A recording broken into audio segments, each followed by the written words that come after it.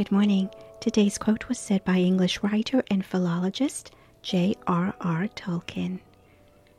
How do you move on?